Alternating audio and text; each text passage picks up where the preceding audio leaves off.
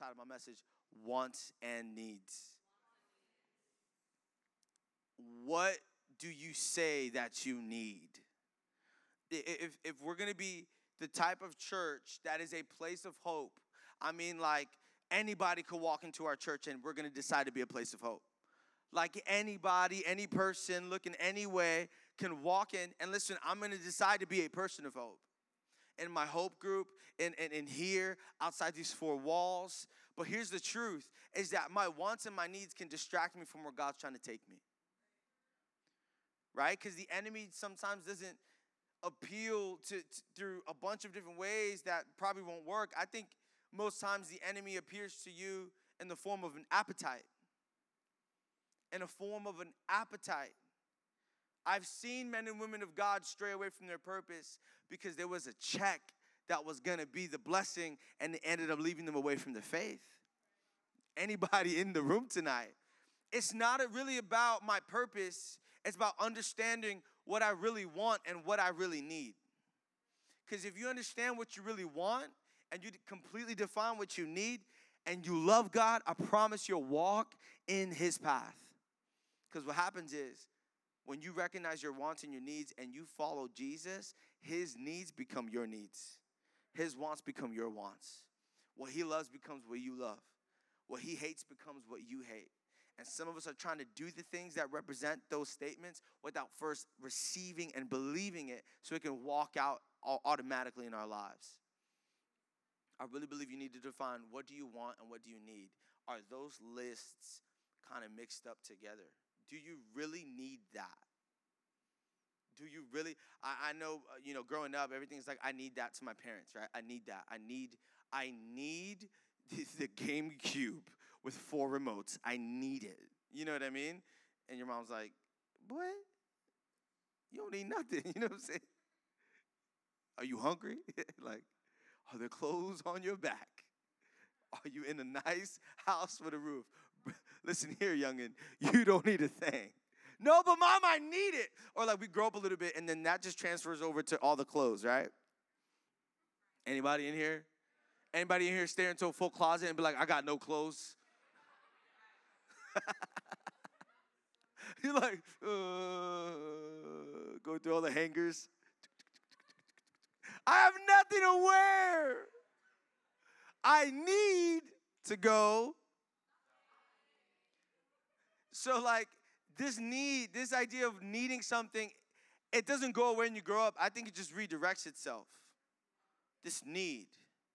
This thing in us that says, I need that.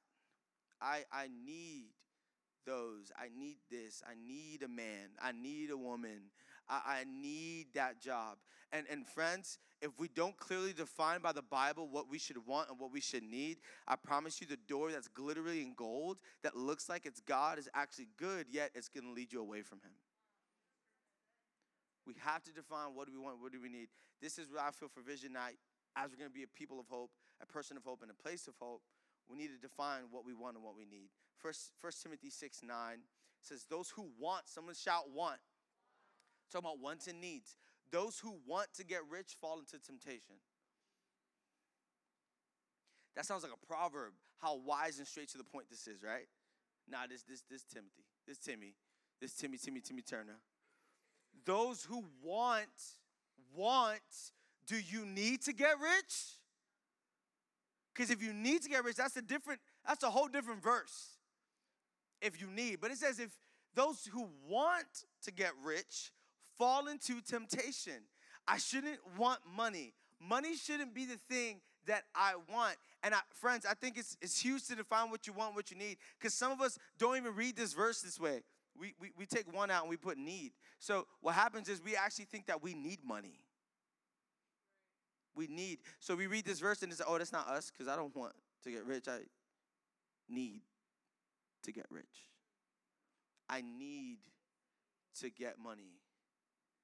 That's not me because I actually need it. Do you need to get money? I'm preaching about it this Sunday. Don't miss X-Files. Jesus was born in a manger.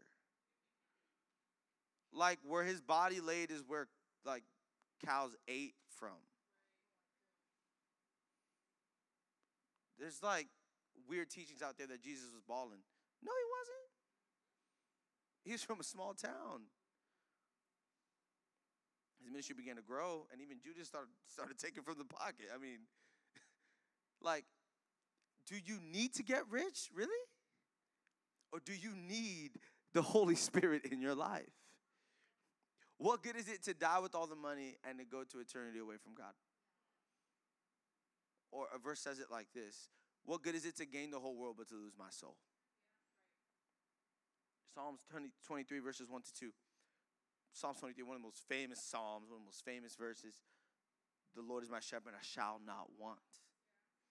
The Lord is my shepherd, he leads me, he guides me. I shall not want. If I don't want anything, God, I need you. I need you. And I don't want that stuff. You know, I don't need that stuff. I want that stuff. But God, when it comes to you, I don't want you. I need you. Some of us look at money and say, I need that. Someone looks at God and say, I want that. Some of us look at the job opportunity and say, I need that. Some of us look like a leadership opportunity and say, I want that maybe. But we've got it all switched. You see that? We've got it all backwards. We need to come to the realization that I don't need anything other than the blood of Jesus over my life, his sacrifice, his death, his resurrection. If you believe that, can you shout amen in the room tonight? The Lord is my shepherd, I shall not want. I'm just thinking about the Notebook. What do you want?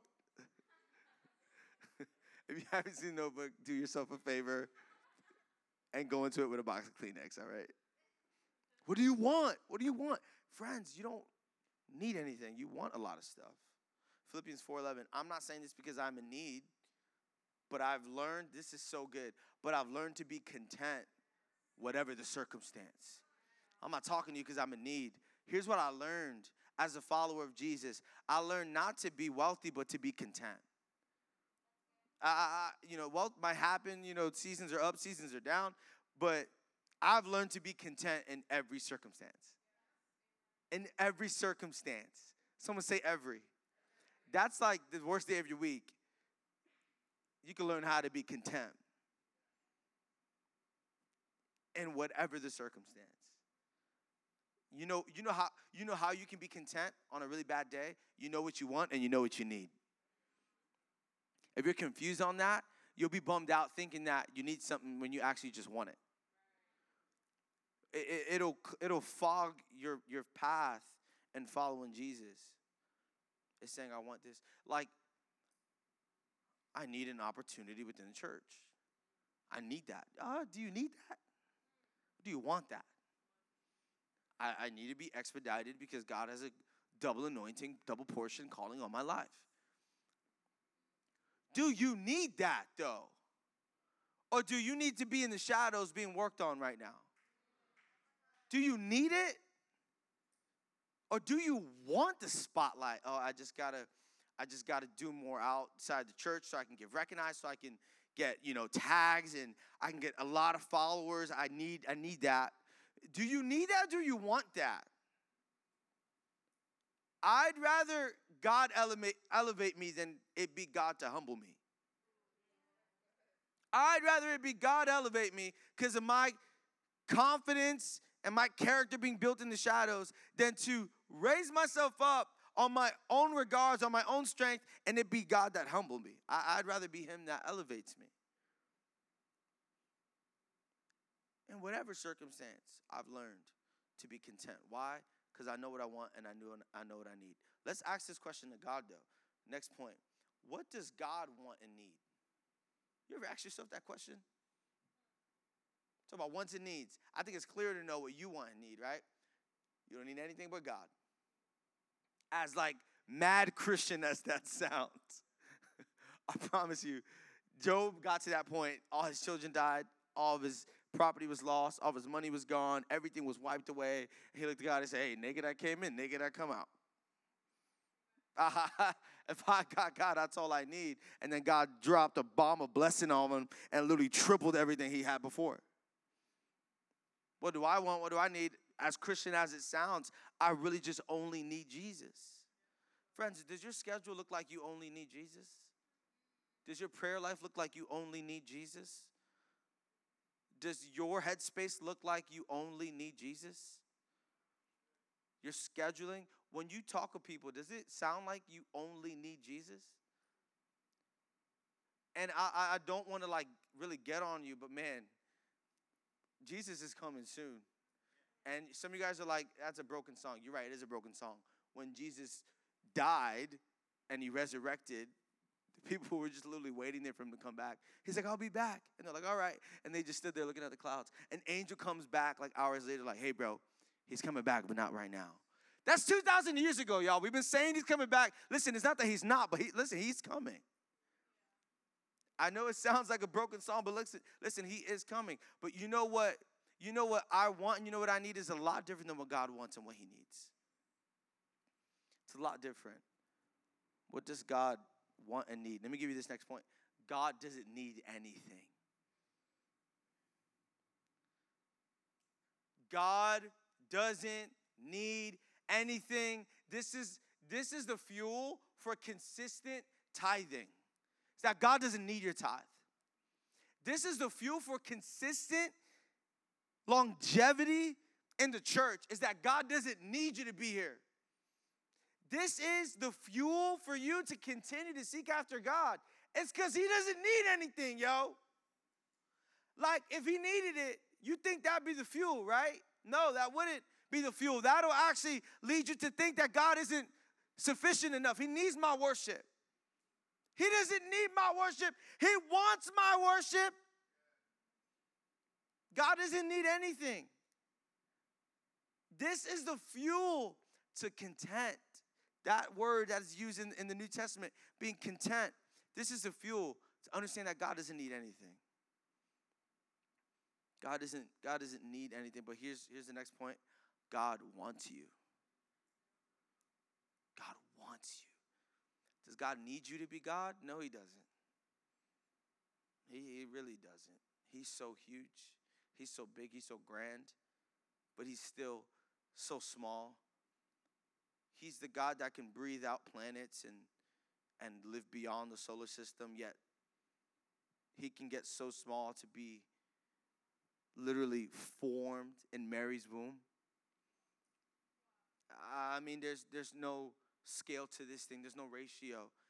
He can be as big and as small as he wants. And guess what? He's everywhere. He's not just at one spot. And he wants you. Isn't that crazy? Listen, if you were God, you wouldn't want you. Because you don't need you. You guys here tonight? If you were God, you probably care less about, a couple billion people on a small planet. No, but God, he loves you and he wants you. He wants relationship with you. He even when we were sinners, it says in Romans 5:8, but God shows his love for us, and that while we were still sinners, Christ died for us. Yo, he didn't need to do that. He wanted to do that. While you were sinners, while you were so far from God, he still sent his son Jesus to die for you. He still loved you. That's wild. Because he doesn't need to do that. He wants to do that. God doesn't need you. Here's the next point. You need him. God wants you, doesn't need you. You need God. This would be the best year of your life if it's the best year of your life spiritually. I've been saying that for 3 years. This would be the best year of your life if it's the best year of your life spiritually. But friends, understand that you need God. You need to bring God into your relationships. You need to bring God into how you schedule your time. Because time is not yours. It's just wasted. Time doesn't belong to you. You're never on your time.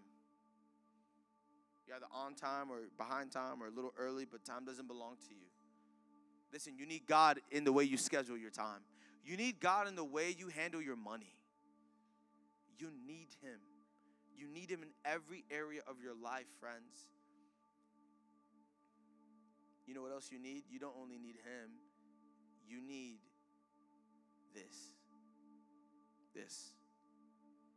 need this.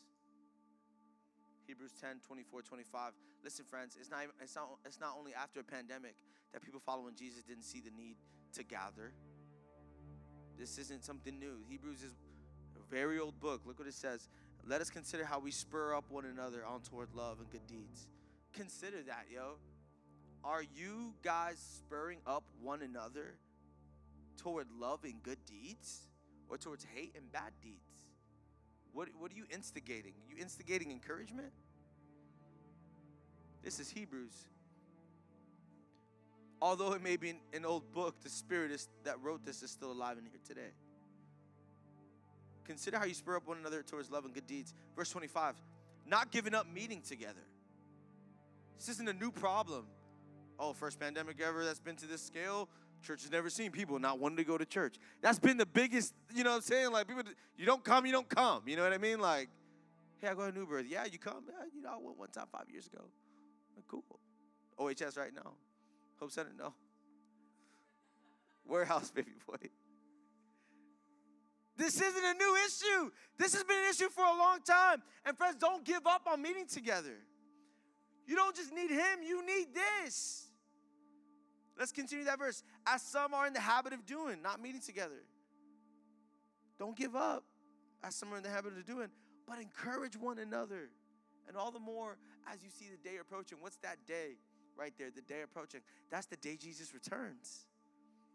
So let's keep on encouraging one another, loving one another, telling each other to do good deeds, not giving up on gathering, but encouraging one another until Jesus comes back. That's an active church.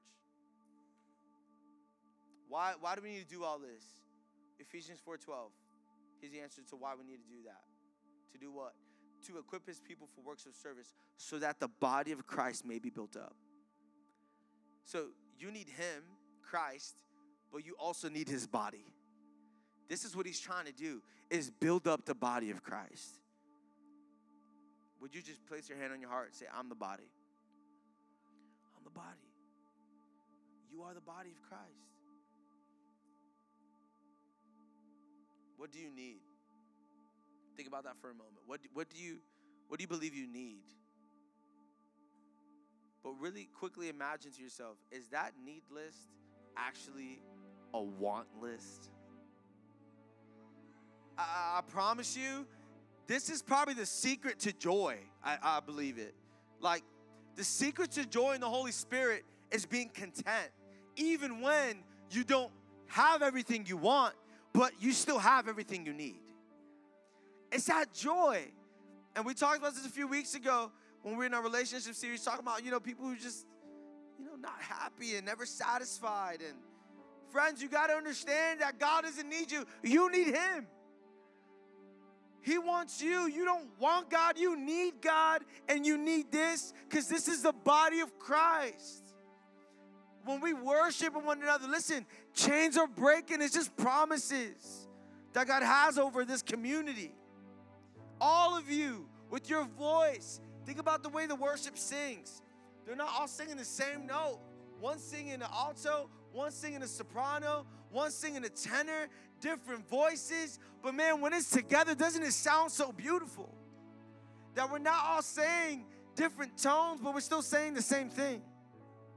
And we're unity, like we're in that unity. That's the full body of Christ. You need this. Listen, friends, like you need God and you need this. Acts 20:28, which the Holy Spirit has made you overseers to shepherd the church of God, which he purchased with his own blood. So God's like, hey, you need me, but guess what? This church that you are attending, I paid for it with my blood. Yo, honestly, don't ever say you don't need the church. You sound crazy, yo. I know it's real famous right now. It's like trending to say, I don't need the church, I just need Jesus. That's heresy. That's a lie. That is not truth.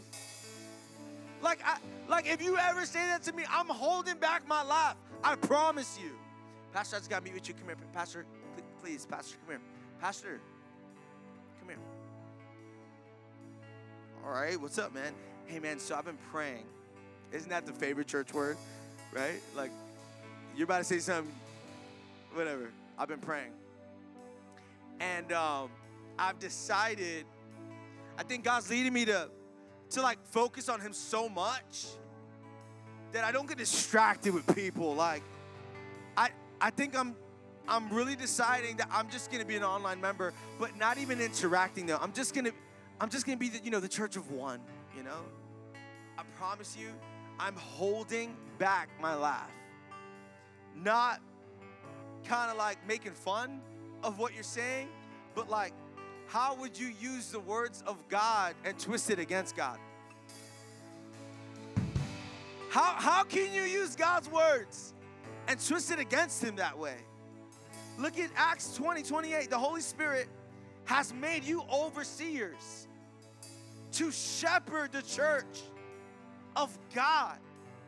Friends, you know that we're sheep and Jesus is our shepherd. And guess what?